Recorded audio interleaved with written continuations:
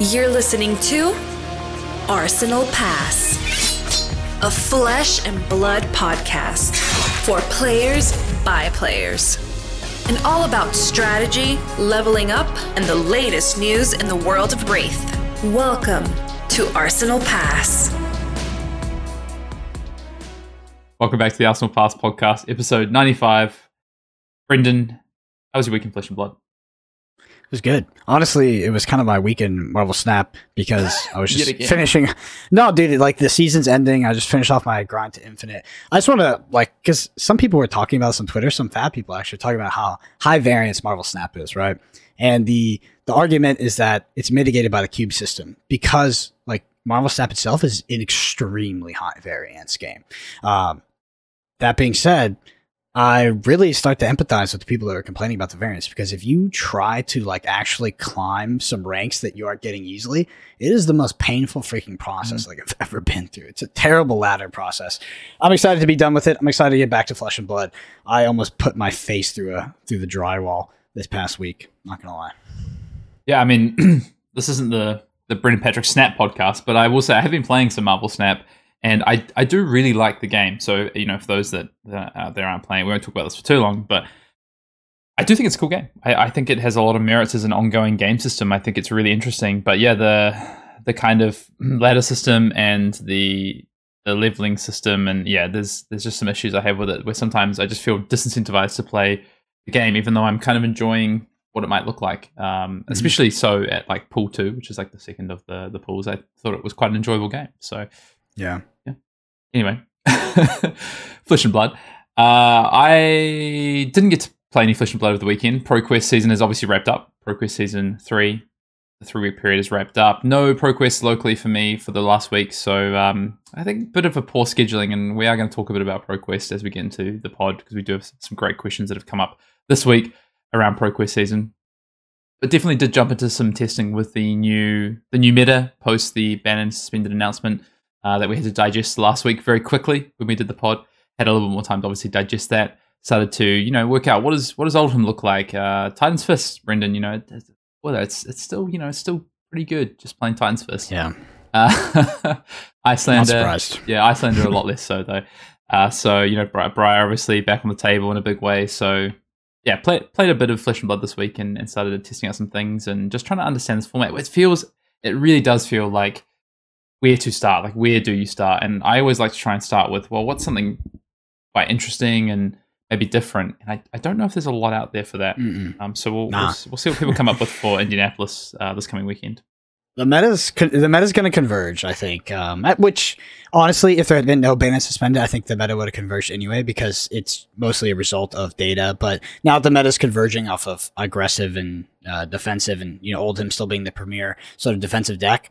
I think we will see the meta kind of really start to shape in terms of what decks are the best decks. And Hayden, talking about or circling back at least to our ban and suspended pod, we recorded that right after the announcement. And I honestly think my takes are going to age pretty well, specifically in regards to to Icelander. Like I think day one, if I told you, I was like, hey man, I think that there's going to be almost no Icelander at Baltimore, not because the deck is not good, not because it's not playable, but just because Icelander is just, if as a top deck, it just will get edged out with other decks who do kind of the same thing better. And then I think Oldhim is just here to stay. Like they didn't touch Crown of Seeds. Like Oldhim's still a super powerful deck, and I think we're going to see a lot of aggro decks come out. But yeah, it's interesting to start to see the meta take hold, and we got to see some results with those new bans suspended. Yeah, I mean, no events yet, but we will this weekend, obviously. Yeah, Indy. First weekend at Indy. Last weekend, everyone got to wheel out their hypothermias and their winter's whales in whatever fashion they wanted to. Their belittles, get your last digs in with belittle. Yeah, I mean, I think I agree with you on Icelander. Just the Ultim piece. I think if you recall, you're a little bit cooler on Ultim, so to speak, than I was. I still think Ultim's going to be there in a big way and has a lot of tools. And I don't think, yes, Winter's Whale, very, very powerful. And the Frostbite's over the game if you say 3 to 5 Frostbites threatened in particular games. Yes, very relevant. But there's still a lot of avenues that Ultim can go down, including just the same ones we've seen with these proactive builds, even without Winter's Whale. Yeah, definitely. I think it's really a question of the decks that adapt to beat that Oldhim strategy, and that's where that's the innovation we're waiting to see. Like that's honestly, if you're looking, if you're kind of looking at the meta and you want to figure out sort of how to predict it and how to get ahead of it, I think you should really be looking at the decks that show up and are successful against the Oldhim decks. I think Oldhim kind of comes in. It's like it's gonna be a cornerstone of the meta. But if something comes in and can have a very favorable match against Oldhim, it stands to kind of shake everything up. I'll give you one guess where me and the Dr. Damakai, we started with one particular card when we thought about this Oldhim Fatigue deck. We just having some fun, trying to maybe build something interesting, a little bit different. Where do you think we started? Brainstorm. Oh, that's a great guess, but no, it was Annals of Sutcliffe. Oh yeah? How'd that work? Not great, I'll be honest with you. Anyway, it was fun, it was enjoyable couple of games. And by a couple of games, I mean a couple of 3 hours. Anyway, let's jump into some news. Episode 95. Not a lot happened in the past week of Flesh and Blood post the ban and suspended announcement. Bit of downtime. I think Alice has given people time to digest. We've had no further announcements about events post this. Obviously, we know we have a skirmish season coming up with Outsiders, but it's kind of, there's a few sort of blank spots in the calendar at the moment, Brendan. So I think we will hopefully get some more information on season 1. So this new season calendar that Alice is looking at, that includes the Pro Tour. We kind of understand now Skirmish, Pro Tour, Outsiders all coming during that time period. What comes after that and what happens in the lead up to Road to Nationals? Because I think that's where a lot of people's minds are at now. ProQuest season is over. Maybe they are going to play a couple of skirmishes, but I think a lot of sites firmly set on the Road to National season now. So players looking out for the announcement of that. Obviously, we are only in January, but actually we're in February by the time this pod drops. So a lot of anticipation of what competitive sort of season is coming next and what that will look like. So we shall see. But yeah, of course, also Indianapolis calling happening this weekend. There is live coverage. Yeah, you can check out on Ethan's YouTube channel the coverage for the calling in Indianapolis happening this weekend. Auckland happens in 3 weeks from now. Calling Auckland. I don't know if there's coverage for that, Brendan. I haven't heard anything, so we will endeavour to find out if there is coverage, and if there is, then obviously. If there is, I think it'll be local and sort of a community organized coverage at that. So I feel like you would have heard by now if there was coverage. So we'll see. I'm not that in tune with the NZ community though, so we'll to a degree, but we'll find out. Cool. Yeah, I mean, also with ProQuest season wrapping up, this will be dropping the final sort of data articles that come out weekly on the ProQuest metagame that's done by Breeze, so make sure to check that out over on the fabtcg.com YouTube page. All right, I think it's time to, with that, jump into some Commander Cookout time. How do you feel about that? Let's get into it. All right, well, Commander Cookout this week is a little bit different. It's a kind of a collection of some questions that have arisen over the past sort of week, and it relates to ProQuest season and to basically the OP system and qualifying for the Pro Tour. So, Brendan, I know you were tagged in this tweet late last night, or I guess late last night for me, so early hours of the morning for you. I think I can say this person's name. Aphoric tweeted at us and just said, basically, they lost in the top 4 of PQ to a friend in a close game, but the other 3 players in the top 4 already qualified. So the invite for that ProQuest in particular got lost. And this is something I've heard happen at a few events. Obviously, there's players out there grinding for gold foils. I know a number of players secured 2, 3, 4 gold foils over this time period. And I can't speak to whether those came from them having to basically lock out invites or whether it came from them being able to, choose my words carefully. Maybe prize redistribute in the final, for instance. Prize split in the final. Whatever that might be. But what I understand is, there has been a lot of questions about the ProQuest system and, invites being lost. This really hampering smaller communities as well. Maybe where you might have 3 to 4, maybe 5 ProQuests and potentially 1 to 2 of those invites effectively being lost to players because of this. This almost happened at our ProQuest as well, one of our last ProQuests. So it's something that seems to be coming up quite a lot, and I know even like Zach Bunn replied to this and was adding his 2 cents on this. A few others did about sort of how the invites work and then not dropping down past the final. So currently, invites drop down 1 place. So if the winner already has a ProQuest invite, the invite will drop down. But that also doesn't impact if that person might get an ELO invite, for instance, or where they are an XP, because these don't backdate. That happens after the ProQuest season. So there is also that impact where a lot more invites could be lost to smaller communities or particular communities, which, I guess the question becomes, is the current format of ProQuest the best format or the correct format to be using for players, I guess to get the end result, which is to get players to qualify for the Pro Tour? So funny, because like this particular pain point on ProQuest is actually not even the issue that I have with the ProQuest, the ProQuest system currently in Flesh and Blood. Mm-hmm. But yeah, I mean, it's definitely feels bad. If you think about like the smaller communities, tend in theory they have the advantage of less competition, right? But you can have people travel to smaller communities and come spike the invite out, even though they already have it. I think that's more the exception rather than the example. For sure. But it still is a rough example for sure. Should it tick down? I mean, it depends on. I think this is. I mean, I could answer it and say yes, right? That'd be the easy answer. It's like, yeah, why not? Of course it should. But honestly, you'd have to, if you look and it's like the ProQuest invites, like we can invite all these people if we pass on all the invites, and it works out perfectly well for the amount of people we're trying to have come to the Pro Tour. And they maybe reduce the amount of people that get in off of like XP and all these other silly things like buying PTIs and stuff like that. Then yeah, I don't see why not. I don't like getting a Pro Tour invite by getting like sixth in a tournament because everybody else has invites is more legitimate to me than buying an invite off of somebody for a couple $100. So I don't particularly have a problem with it, and I think that it would just slot fine into the current system. Your thoughts? Well, I guess there's two ways to look at it. So you could look at it from, I guess, the why not. So why not have it that way? Why not change this ProQuest system? Because I want to do the due diligence here and give kind of both sides if I can. So I guess the first way to look at it is maybe I'll look at the why not. Why not change the ProQuest system? Why continue with the system as how it works? Maybe it is a good system. And I guess the reasons for that would be dropping down those invites past the finals can become complicated, right? In terms of where did this person finish? Did we need to play out the third and fourth slot?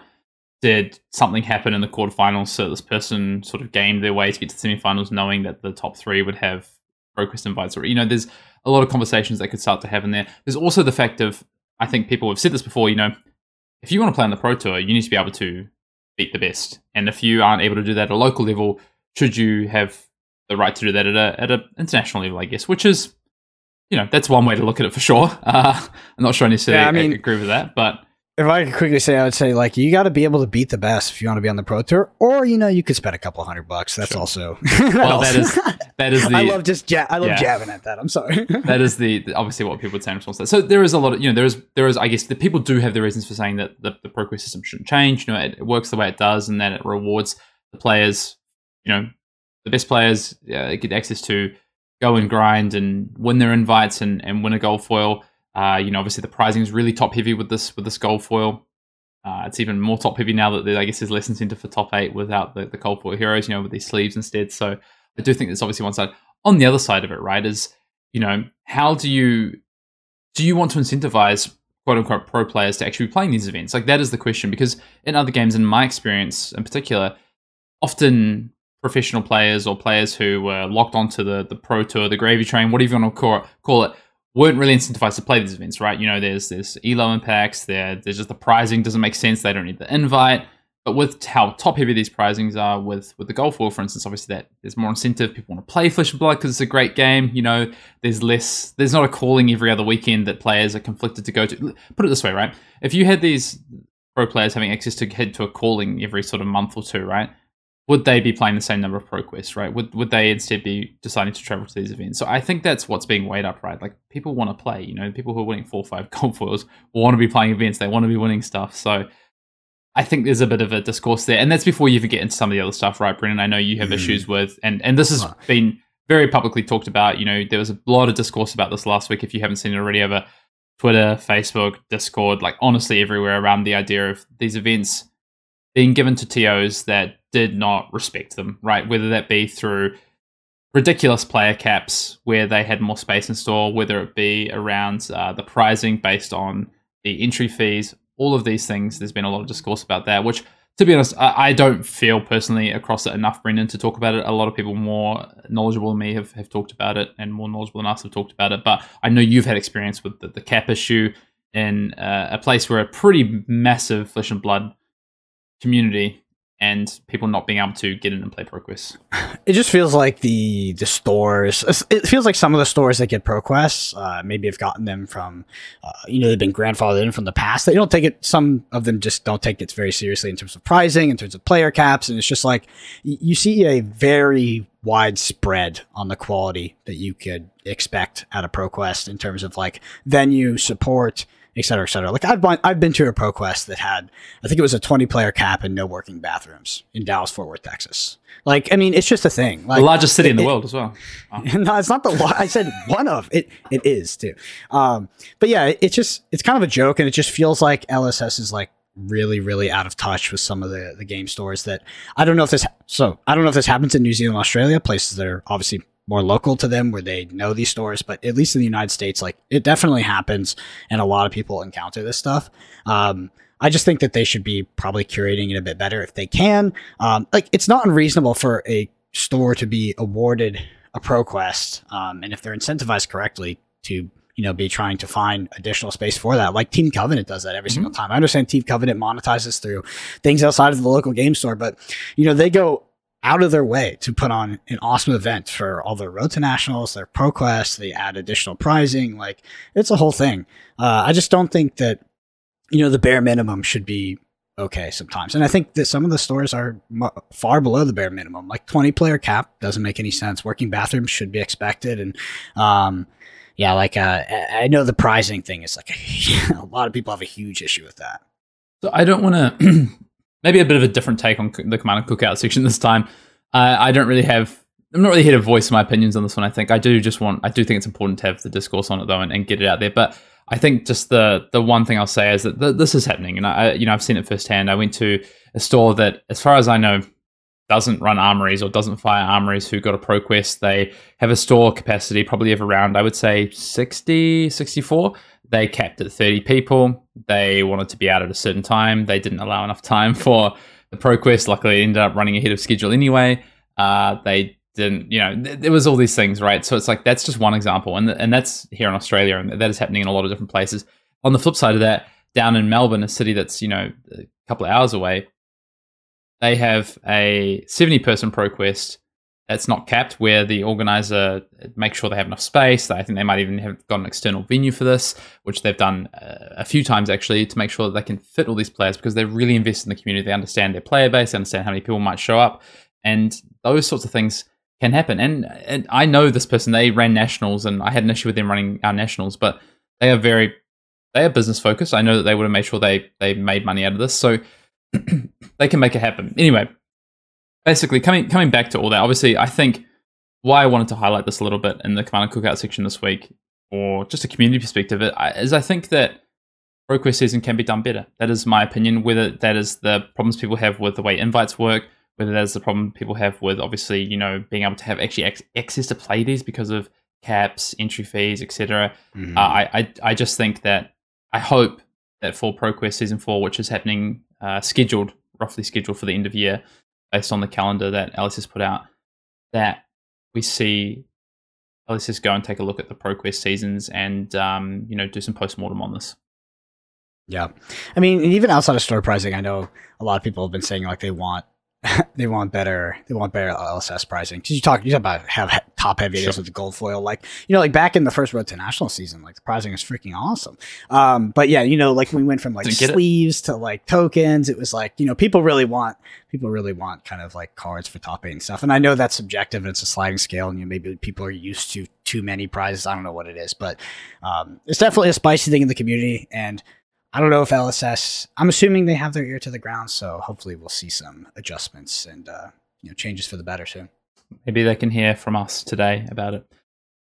I think it's a lot of it's subjective, right? Like you say, and that's why I think it's more of a spotlight rather than saying this is how things should be. Because at the end of the day, we're not store owners, we're not OP organizers, we're players though, and we're seeing and hearing what other players are saying as well. And regardless of where you fall on different sides of some of the conversations that are happening, it's clear that some things can be improved. That's just kind of the be all and end all, I think. So yeah, I really hope to see.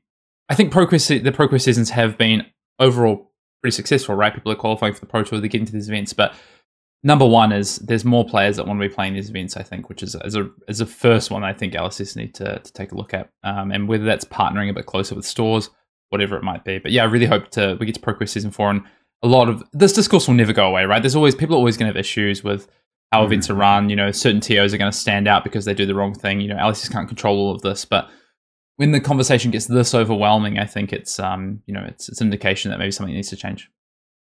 Yeah. Cool. Well, thank you for, I guess it wasn't actually a Commander Cookout question, but we kind of repurposed something that was tweeted at us, something that was actually dumped into the Arsenal Pass Discord as well around this. There was a question around like XP invites and things like that as well, which is just another wormhole to go down based on how people qualify through that route. But we will leave that for another day. We're actually doing a mailbag episode next week. We already have collected, by the time this pod drops, all of the questions have been collected. We've actually recorded the pod by the time this pod drops. If you want to get your questions in for the Commander Cookout, though, you can do so arsenalpassfab@gmail.com. You can drop them in the YouTube comments below and let us know it's a question for the Commander Cookout. You can tweet at us, DM us, or if you're an Arsenal Pass patron, you can drop them in the Commander Cookout channel in the community Discord.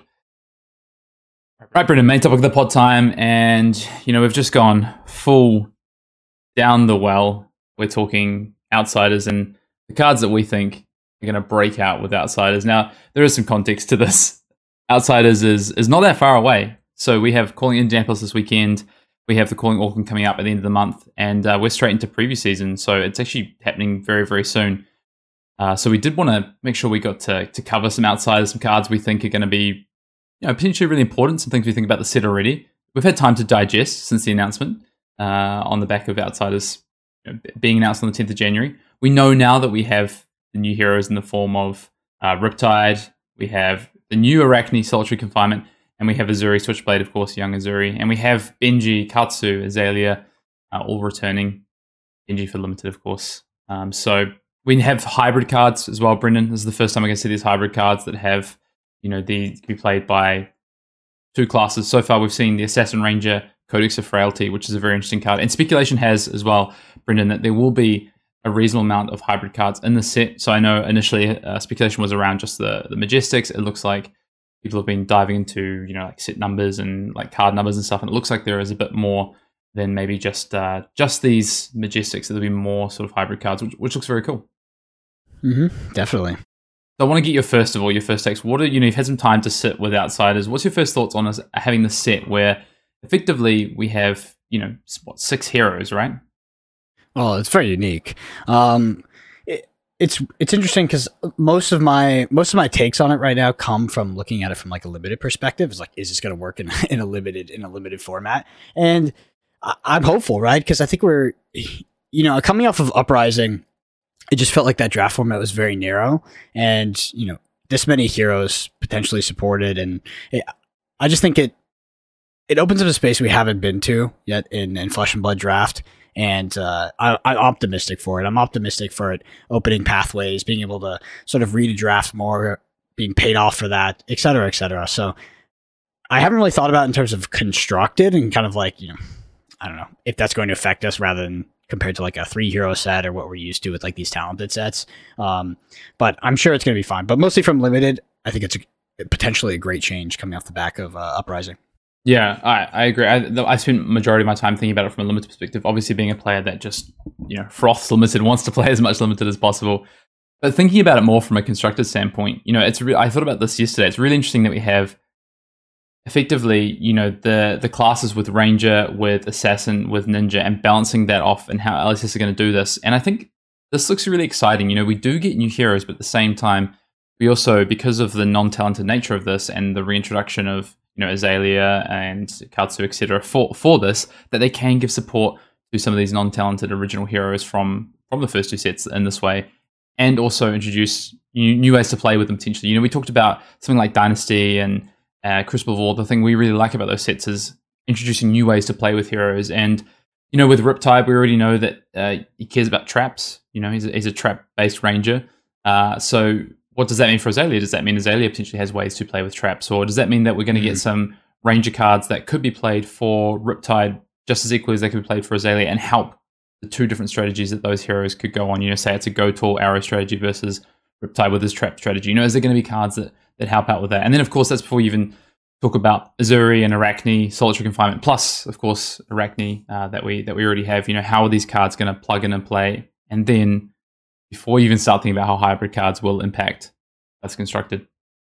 So, just I guess a few last things before we start talking about some of the cards, because we've had a thought. Me and Brendan have sat down. We've had a little bit of a think about some of the cards that we think could be set to break out with Outsiders, pre-existing cards we've already seen, and new ways to potentially use these cards. That maybe some of the cards we're going to first look at because of the power level, the things they can do, the things that maybe they couldn't do because they were missing cards previously, and perhaps this new set is going to offer that to us. So, preview season 4 Outsiders starts on March 4th. So we are literally a month away from that happening, and we've got a couple of big events happening before that.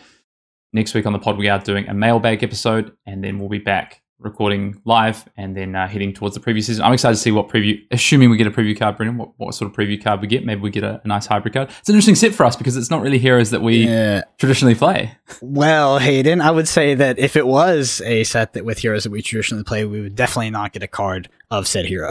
We somehow missed the wizard card most of the time. We did get one. What was it back in? Scour. Scour. Yeah, Scour. But yeah, I didn't get an Icelander card. Did get the mech card this time. What a card last time. Yeah, it was. Oh yeah, obviously. That card was insane.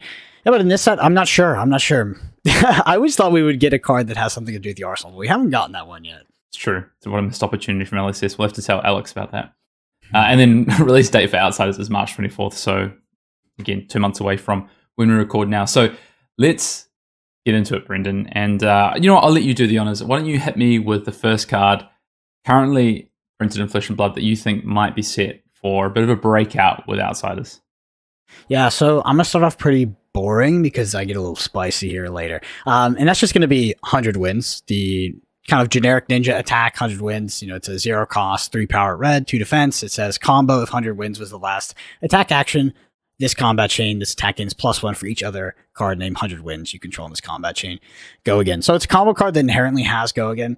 I think that, this card did see a bit of play in Katsu and maybe creeped into some of the Phi decks back when Phi was a bit more combo oriented, but has fell out since then. And rightfully so. I do think that Phi is currently the stronger ninja by quite a margin. But at the same time, I think that Outsiders could potentially flip that. And if so, I think that we'll see 100 wins float around a lot more. It's just one of those cards, Hayden, when it came out, it looked very, very promising to us. Because until then, we didn't have like this combo card that was also a starter that also had go again, that we could go fetch off Katsu's ability and just use in this way. So I'm excited for 100 wins. I think that we could potentially be seeing this as a 6 of in some of the upcoming Ninja decks in Classic Constructed, and maybe even a 9 of if it's powerful enough. But the yellow one's it's a bit spicy.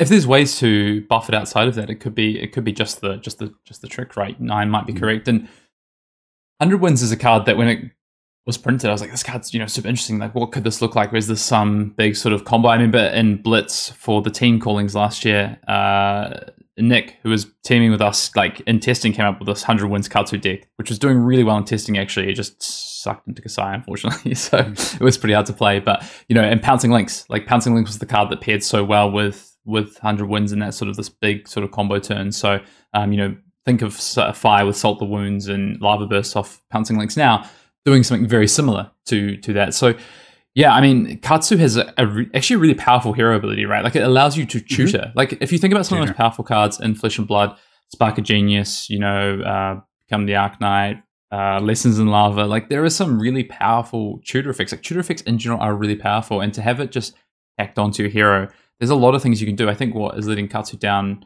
at the moment is just how much defensive value is in the game right now from equipment, which hurts when you're trying to get these small breakpoints through to trigger combo effects, to trigger Mask Momentum, to trigger Katsu's hero ability in general, and maybe the predictable nature of a lot of the Katsu decks we've seen in the past. It's like people got to the point where they're like, oh, if you play a Surging Strike, it's like you know what's coming after that. One Gust Wave, they're going to try and Magenshi, so okay, I don't block the Surging Strike, I block the one with Gustmate, for instance. There's all these things that come into like play patterns, and that could change. So yeah, 100 Wins is a cool card. What about you? What's number one on your list of your top 5 cards set to break out in Outsiders? Exactly, great question, Brendan. I'm going to go straight for Tri-Shot. A card from Everfest that this blue Ranger action. If you're not familiar with Tri-Shot, it's a 0-cost Ranger action. You may activate target bow you control 2 additional times this turn. When I saw this card printed, I was like, wow, there's got to be some sort of like combo nature to this card. And it hasn't really eventuated. We haven't really seen Tri-Shot combo decks be played or worked. And if you're a regular listener of Arsenal Pass, you know that we like combos here on Arsenal Pass. We like ways to try and exploit powerful interactions. And so far, we haven't really had that for Tri-Shot. But with a new set, with Ranger being, presumably a third of the focus of the set, I think Tri-Shot could be, potentially even more with these hybrid cards. Tri-Shot could be positioned for a pretty strong outbreak, I think. Like, this is a card where I don't think it requires too much more.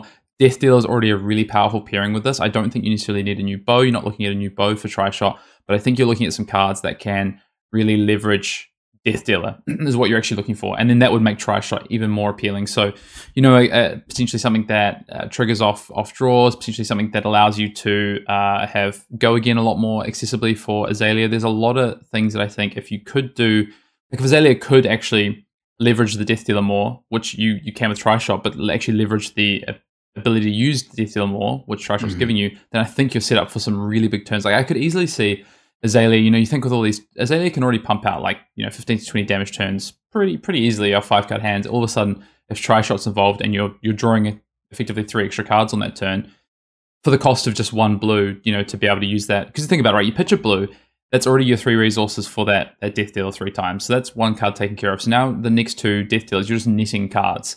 You're netting 2 cards. So if there's a way that Azalea can use that with arrows that Go Again or something that can, I don't know, I think it has to be based around Go Again, but I do think that Tri-Shot is so close to being a card that can be really powerful, Flesh and Blood. Yeah, so the biggest issue with Tri-Shot, to be honest, in that deck is just like if you really want to do something broken, you have to pitch stack it. And it's just like in modern day Flesh and Blood, those kind of combo decks that rely on going to the last, the last cycle of your deck, whatever it is, and pitch stacking this perfect sequence of cards. It's just like you just get run over by these aggro decks, unless you're playing something that's unusually defensive, like an Oldhim or something like that. Like the difference between Kano is just like, yes, you can pitch stack Kano, but it's really unlikely. You kind of just draw the cards and you have the card in your arsenal and you have tons of tutors and ways to draw extra cards, etc. But I've seen the Tri-Shot deck played. It is just like right now it's just a bit inconsistent. It's a bit too hard to actually do something unfair. But if you can do it, it's really, really powerful. And I think that you're 100% on the mark with picking Tri-Shot first, because that's the card, right? If you look at cards that have the potential to break, at least in Ranger, Tri-Shot is at the very, very top of that list. Yeah, and I think the Tri-Shot decks we've seen up to this point have been Lexi decks, right? Revolving around the synergy with Lexi, and why have I forgotten the lightning bow's name? What's the main bow called? Voltaire. Yeah, Voltaire. Sorry, you just blanked on it completely.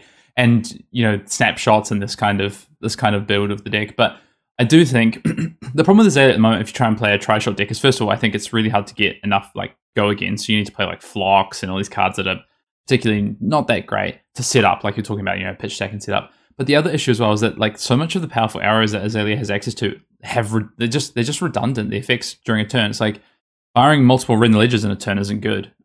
Firing Ridden Ledger plus Remorseless in a turn isn't good.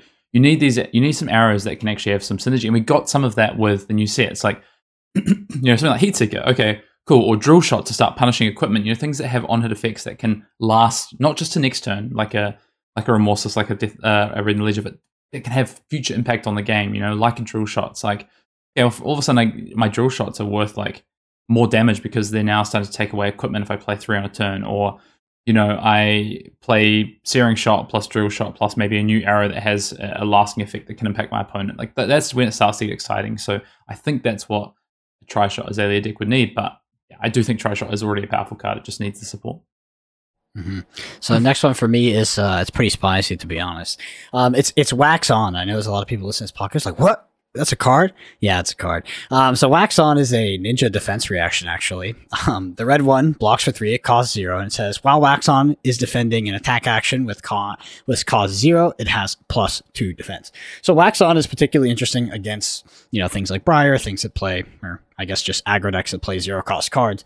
But I just wonder, in the future, with more ninja support, like Flick Flack is just such a busted freaking card when it comes to value.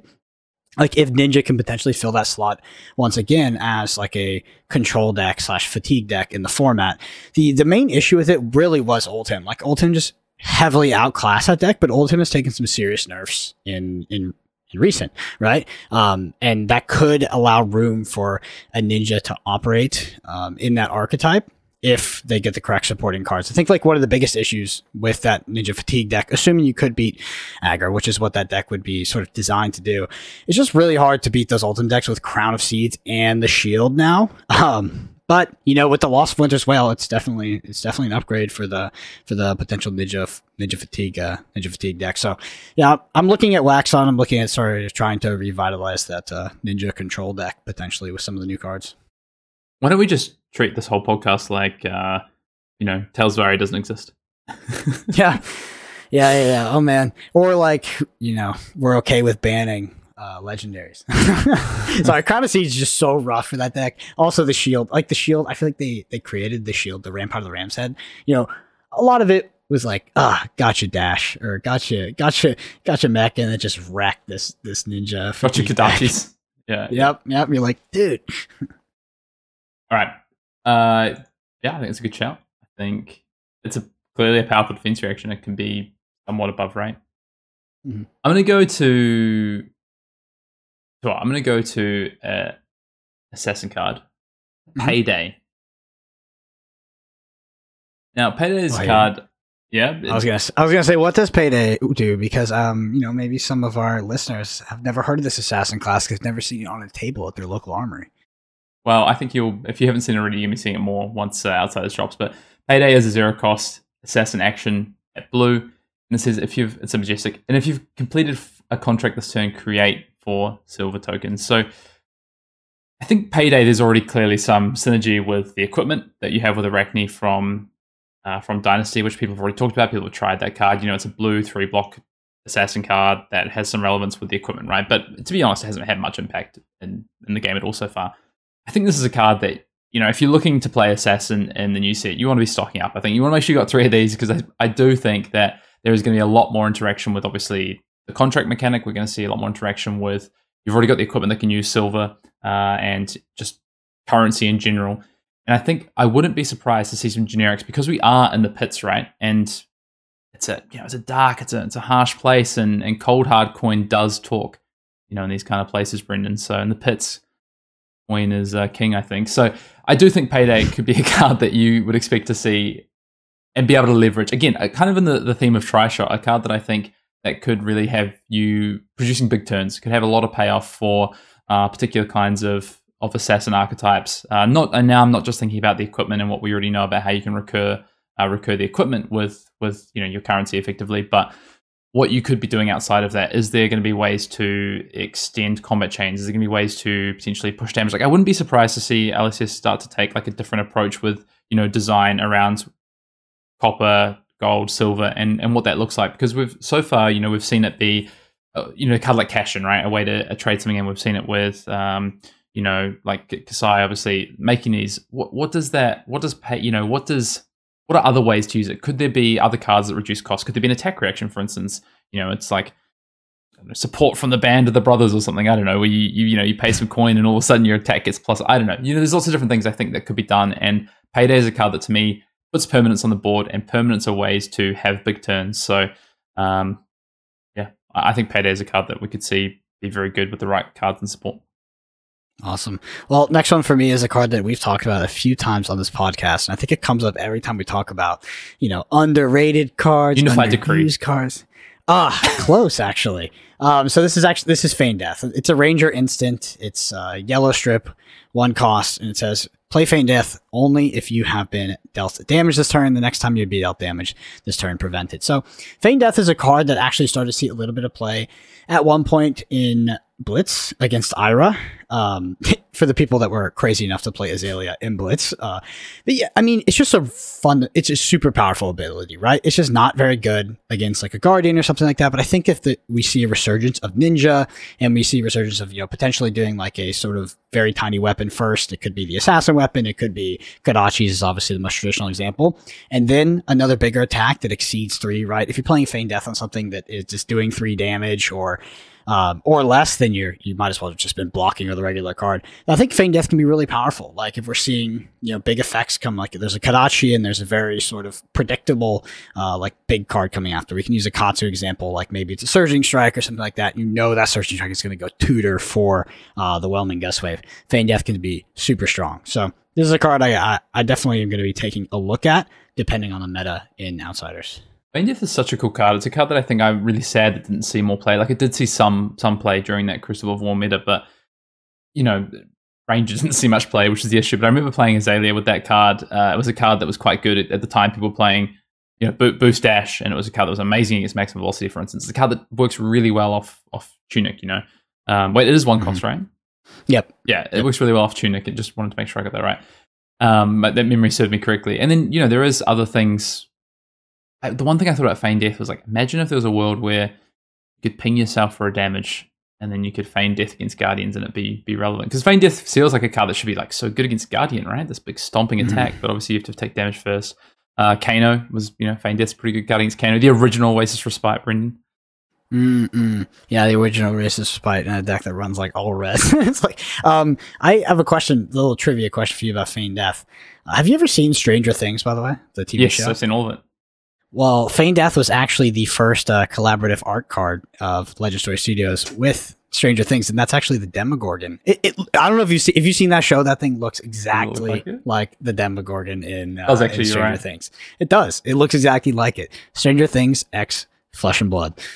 Maybe we can find out what that thing actually is. That would be maybe good. I feel like we haven't. A bit of a sidetrack. I feel like the animals of Flesh and Blood, like. The wilderness hasn't really been explored. We know about brutes, we know about some of the creatures that are around in Wraith, but I want to know about some of these other things that we haven't heard about yet. Yeah, tune into episode 96 where you're talking about flora and fauna in the world of Flesh and Blood. I believe there was a question in the mailbag about that. So, all right, move on. My next card, I'm going to go to Hurricane Technique. Hurricane Technique, if you're not familiar, I know Brendan, you're quite familiar with Hurricane Technique, but there's a card from Welcome to Wraith. It is a super. Throwback to different rarities. A lot of people wouldn't know what super rares are, which is so funny now, right? Because they don't exist anymore. They see stuff to 2-3 sets effectively. The Hurricane Technique is a ninja attack action. Yellow costs 1, attacks for 4, defense for 3, and it is combo. If Rising Knee Thrust was the last attack this combat chain, Hurricane Technique gains +1, go again, and Hurricane Technique hits, put it into your hand. If Hurricane Technique hits, put it into your hand. So a lot of like original Katsu, and I think a lot of people, even when they go back to combo Katsu now, still think about, Surging Strike, Whelming Gust Wave, McGinty, Lord of Wind lines, right? But in reality, the damage output of those lines, it's not actually that scary, right? When you compare it to a lot of what modern Flesh and Blood is, and it's a lot of cards. It's really hard, you need pretty specific cards to set up, and it's really easy to see coming. On the other hand, 1 for 4 with Go Again, into 0 for 5 with Go Again, into 1 for 5 with Go Again, that if it hits goes back to your hand, is a lot more powerful, I think. Like Hurricane Technique is a card, I think, and that kick line in general was kind of hasn't been as respected as I think it should have been for what Katsu wants to do. And I actually think it's the most powerful combo line in Katsu, the most consistent combo line in Katsu. And I think that with a few sort of, again, I'm thinking about like ways to play this. And if Katsu gets a little bit more consistency in its attacks, maybe gets a few more, and maybe a powerful attack reaction, for instance, then all of a sudden a card like Hurricane Technique that you can regularly push and get double value off. If you played Hurricane Technique and you're like, okay, with the way I've built my deck, 50% of the time I know that I'm going to be able to push extra damage over the top with an attack reaction and get this back. Hurricane Technique all of a sudden becomes like, one of the best cards in Katsu, I think. And up there anyway. And I do think that Hurricane Technique has been kind of underplayed. It's a card that I really enjoy playing Katsu. I enjoy playing it in like Ira decks even. So yeah, Hurricane Technique, I think, big shout out for me. I want to see that card come back in a big way, and I think it's strong. I think that Hurricane Technique is really, really good in Blitz, and I mean, Blitz is a world championship format, so you better be looking at, better have your eyes open for that. So I think that because it puts out so much raw damage, like raw damage it just feels more impactful in a format like Blitz. It's just so much shorter where your life totals are so much less. So it's a card that I've played consistently in Ninja decks in that format, but have opted to usually cut in constructed, with the caveat that the Ninja control deck of ancient times of Flesh and Blood did utilize that card quite a lot. But it's even, you think about it, so just at a base rate, just to give you some understanding of the damage of Hurricane Technique lines, a 4-card hand is threatening 15 damage just without anything else happening, without Mask Momentum, without potential a 5th card that could be an attack reaction, because you go, okay, Kadachi for 1 off your blue, you then pay 1 for your leg tap. That's you're at 2 cards now. Your Rising Ethos, your 3rd card, your Hurricane Technique, your 4th card. So your 4 cards for 15, like that is above rate on what people are trying to do, and it also has this on-hit effect with Hurricane Technique. And if you're playing Mask Momentum, also presents that on-hit effect. So, and let's say you didn't Kadachi at the start, you just played this Hurricane. You played that line. All of a sudden, if your Hurricane Technique hits, you're threatening 18 damage off 4 cards. Like that is a big chunk of damage that you're coming into. So I think it's I think it's a card that's worthy of consideration if card 2 is going to be good with outsiders. Mm-hmm. So next one for me is not my last Ranger card, but another Ranger card. It's going to be Poison the Tips, which is a Ranger action. It costs 0. It's a yellow strip, and it says, until end of turn, arrows you control gain. If this hits a hero, they discard a card. It has reload, and it has go again. Blocks for 2. And obviously, attacks for nothing. Yeah, I think that Poison the Tips is just... It feels like it's close to being unlocked. We just need more ways to just inherently have go again. It's always just felt like it was on the cusp. I thought, honestly, when this card was first printed, I thought it was going to be very, very good. But unfortunately, just didn't see much play. It's particularly good against, in an aggressive meta where those decks don't want to block. Flesh and Blood has grown up a bit from the old days when I thought Poison the Tips would be good. And what's changed and what that growing up looks like is all these freaking aggro decks have fridges, which is rough, especially with Poison the Tips. But I think it's, if we look at the Rangers and Outsiders, and there's like this trap theme that we see kind of emerging, and then we know Azalea is traditionally more go tall. I just hope that maybe we get some sort of generic support for Ranger that is a bit more go wide, and I think that can potentially unlock Poison the Tips. It's a card that we've weirdly talked about a lot, especially in the early days of Arsenal Pass. It was a card that I think is featured on sort of us talking about cards we could see being outbreaks with new sets, and that's a card that always gets revisited every time I think Ranger gets popped into a set. It's just a tough one. I think it's a card that's been hard to get the return value off, and again, it's one of those cards where it's like, well, how big a turn can you set up? But it in itself doesn't do any of the setting up. It doesn't do any of the return on damage, right? So it's all predicated on everything else around it. It's like this additive you add in to make everything more spicy. It's like you've got the meat, you've got the veg, and then this is just like the seasoning on top. It's not if you look at rate too, like how would you quantify the rate of Poison Tips? So like if a card hits, opponent discards a card. So that's worth more than 1, right? Because 1 is usually if you satisfy this prerequisite, if this is an opponent they discard a card, so like Consuming Volition, this is obviously, it won't give the cards a prerequisite, but you're playing an entire card first. So I would say you put it like 1.5, like on top of the other card. So you have to play like 2 cards for this, even to be relatively valuable. I think it needs to be like 3 cards, and it just does nothing on its own. That's what makes it tough. It's just kind of feels by itself. Yeah, it feels like you have to assemble Exodia to like get full power out of it. But if we had a more streamlined way to just be going wide consistently every turn, then I think you could definitely slot this card in. I think the fundamental flaw of this card, right, is like you can see it coming. And if you know it's coming, what's the best course of action to avoid this card? Just block your cards. What's the best way to not discard? Block the cards. You know what I mean? So the card incentivizes your opponent to play in a certain way, which then gives you no value of return from Poison the Tips itself, unless you had something like Dominate. But then even then, it's like, okay, max I can get is 2 cards return.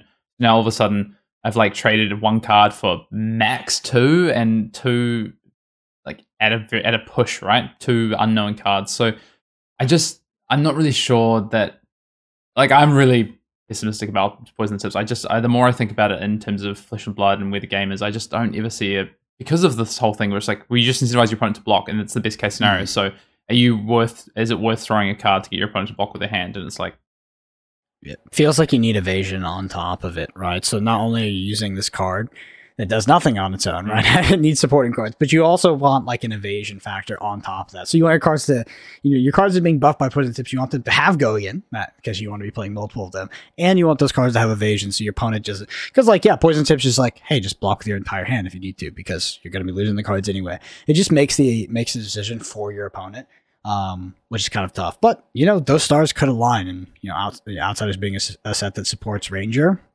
I'll be looking at it. So what you want is you want poison the tips for Benji. I want poison the tips for Kano, dude, to be honest. Here we go. All right, we're moving on. Well, speaking of, new things that we're going to see in Outsiders, and you said before traps, I'm going to say Tripwire Trap.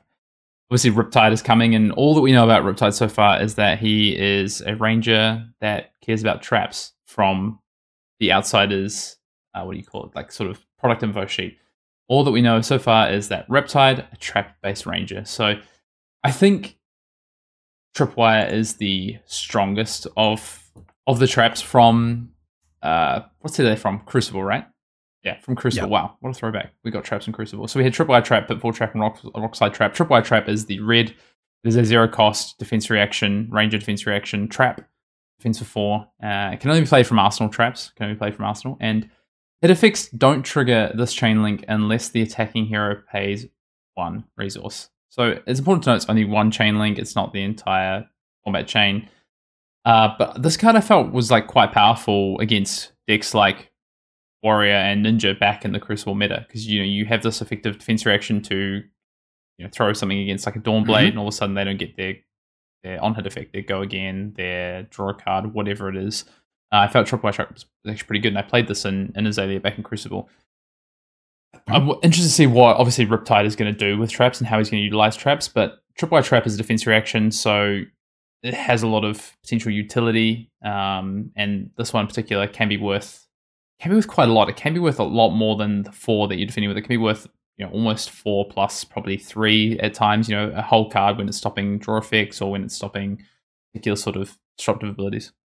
Yeah, just so the entire ethos of traps for that use case you talked about, right? They were designed to be good against these aggro decks and to present them with negative effects. So the issue with these cards is like, or at least when they got printed, they also have an inherent issue that kind of just underrate. But like the main issue is like they came out with these traps and they were designed to play against these aggro decks, but then they printed Command and Conquer in the same set, which just made traps like fucking suck.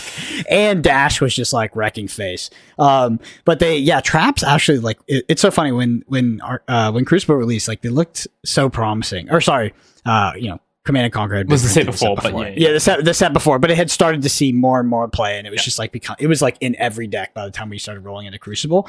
It was just so funny because they looked very, very promising for like a past meta without CNC. But as CNC comes out, it's a tough spot for the design space of defense reactions, because as Flesh and Blood has matured, it seems like we've had more and more cards sort of turn off or punish defense reactions in particular. Rangers just also haven't been defensive. Like their defensive capabilities have not been very good. So they're much more preferred to be offensive, to be proactive, on hit effects of arrows, etc. So playing off, like Death Dealer Azalea could play off 2 and 3 cards, okay? You could have this utility with Tripwire Trap or things like Take Cover, but I just think Riptide looks like it could potentially be a hero that utilizes whether it be like a mid-range game plan or a more defensive game plan, it'd be interesting to see. But if it's trap-based, I imagine that is something that could happen. Traps are inherently defensive, right? Like when do you set a trap? When someone's coming at you, right? So for the most part, of course, you can set offensive traps, but generally, I'd say traps are associated with being defensive. Mm-hmm. So the last one for me, I kind of switched it. It's actually Azalea Ace in the Hole. I just feel like at this point in Flesh and Blood, like Legend Story Studios has to be just abundantly aware that Azalea is one of the worst performing heroes and is quite underpowered. And I think that the Outsiders might be the first set where they print something that is just a little pushed. Like I feel like it's been a while since like Ranger gets like a couple kind of pushed cards. Like I feel like Red in the Ledger was really good. Like Drill Shot that came out was really powerful. Obviously good in Lexi as well. But Azalea just needs that little bump. Maybe it's a big bump, but it's so close, right? We saw it dominate a bit on that battle hardened scene before the World Championships, really preying on the aggro decks. It needs more tools to have game into defensive decks and other mid-range decks, and maybe like a consistency issue as well. But I'm just really hoping that Azalea is up there and like one of the top decks just eventually. It's kind of been the meme of Flesh and Blood forever. But yeah, in terms of like how Azalea can play, just looking back at Boys of the Tips, I look at a card like Redliner, and I just want a way to play with more Gogan in Azalea, I think, and go wider and not just be sort of priced in at going tall. Because it does feel like right now, Azalea is the go tall ranger, while Lexi is sort of the go wide. Mm-hmm. So your last card is not, in fact, a card, but a hero. That's a card. Wow. I also like to point out that Azalea did top 8 Polish nationals as well. I think ran to, I don't know, the semi-final or the top 8 at least. So we have seen Azalea be, Azalea has been at its best and performed at its best in more recent metas, which is really exciting, right? So how far away are we from Azalea being at least a tier 2 hero? Maybe Outsiders is that time. We'll see. My one thing I always come back to is what kind of ranger cards do you print that don't also push Lexi? Like it has to be, it does really feel like specialization. Yeah, or go tall, I think, like you were kind of alluding to just before. I think that they could, I think specialization is like the safest way. But yeah, it does feel like, it just feels like Lexi sort of outclasses Azalea as the ranger right now, unless the meta is like heavy degenerate in sort of the aggro side of things. And like, Azalea has a space in that right now, which is cool. It feels like, for the first time in Flesh and Blood, like Azalea can be played at a competitive level if the meta is like all aggro. Do you think we see specializations in this set? I have no idea, Hayden. I have no idea. They keep switching it up on us. They're like, oh, there's 6 heroes. Oh, there's hybrid cards. It's like, I'm just going to let it release. We'll let it all release, and then sure, we'll see. Because every time we sort of try to figure out what's coming out in the set, we're always just so wrong because they trick us. And yet, what are we here doing? All right, last card for me. Since you're going to take a hero, I might as well take a weapon. Then I'm going to say Spider's Bite. Spider's Bite for me is probably the most impressive thing about Assassin so far. If you're not familiar with Spider's Bite, is the Assassin weapon dagger one-handed. It is a once per turn action attack that costs 2 and has go again. It has piercing 1, which says if this is defended by an equipment, it has +1 attack. And when Spider's Bite hits a hero, the next time they defend with 1 or more attack action cards this turn, those cards have -1 while defending. Now, this card, when I first saw it, like as a weapon, I was like, yeah, okay, wait, this seems bad Kodachi, but that text about the attack actions getting -1 is just really, really strong. So if you force your opponent with the on-hit effects that Assassin has access to, of course, all these contract banishes and these on-hit effects like Leave No Witness, these cards that have disruptive effects as well, all of a sudden you're forcing your opponent to have to block with an extra card because of Spider's Bite to stop a breakpoint. You've effectively 1 damage plus that card as well. You've traded with Spider's Bite, and that's a really good rate. And piercing is not irrelevant. Like it means that they can't just get as much value of the equipment stopping your little 1 damage poke damage. They have to commit their full 2 damage. Their 2 defensive equipment. Their grasp on 1 does nothing. They can only use it for the first time. They can't use it for the second time. So battle worn equipment has a lot less value against Spider's Bite. So does Temper. So and they don't get the full 2 damage out of something like a Crown of Providence on another attack if they have to use it on Spider's Bite. So Spider's Bite has been a card that's really impressed me. I don't know what new weapons we're going to get for our assassins in Outsiders. Perhaps we see Spider's Bite come back again. Perhaps there's 2 weapons. But I think regardless, Spider's Bite is going to continue to be a really interesting weapon, and it's one that's going to be, maybe there's other other assassin weapons out there, and Spider's Bite is going to be a lot more relevant in a meta where attack actions are a lot more dominant, right? Could be the case. But I do think... Yeah, you go. No, I'm kidding. I don't know why. I felt like I was just remembering in my own head when you were just beating me up with Spider's Bite on our video for LSS, and I was playing Rhinar. That was my first sort of my first enlightenment into how annoying that card is. Like, it is so freaking strong. I mean, a lot of what Arachne does feel like it's just a few. It's a few key cards. It feels like it's not quite in the same position that Prism was pre Everfest, but it does remind me of that, right? It feels like this sort of half-finished class where there's like this other aspect, or at least like an extrapolation of maybe some of the current design that we just need more cards for that just will unlock this deck.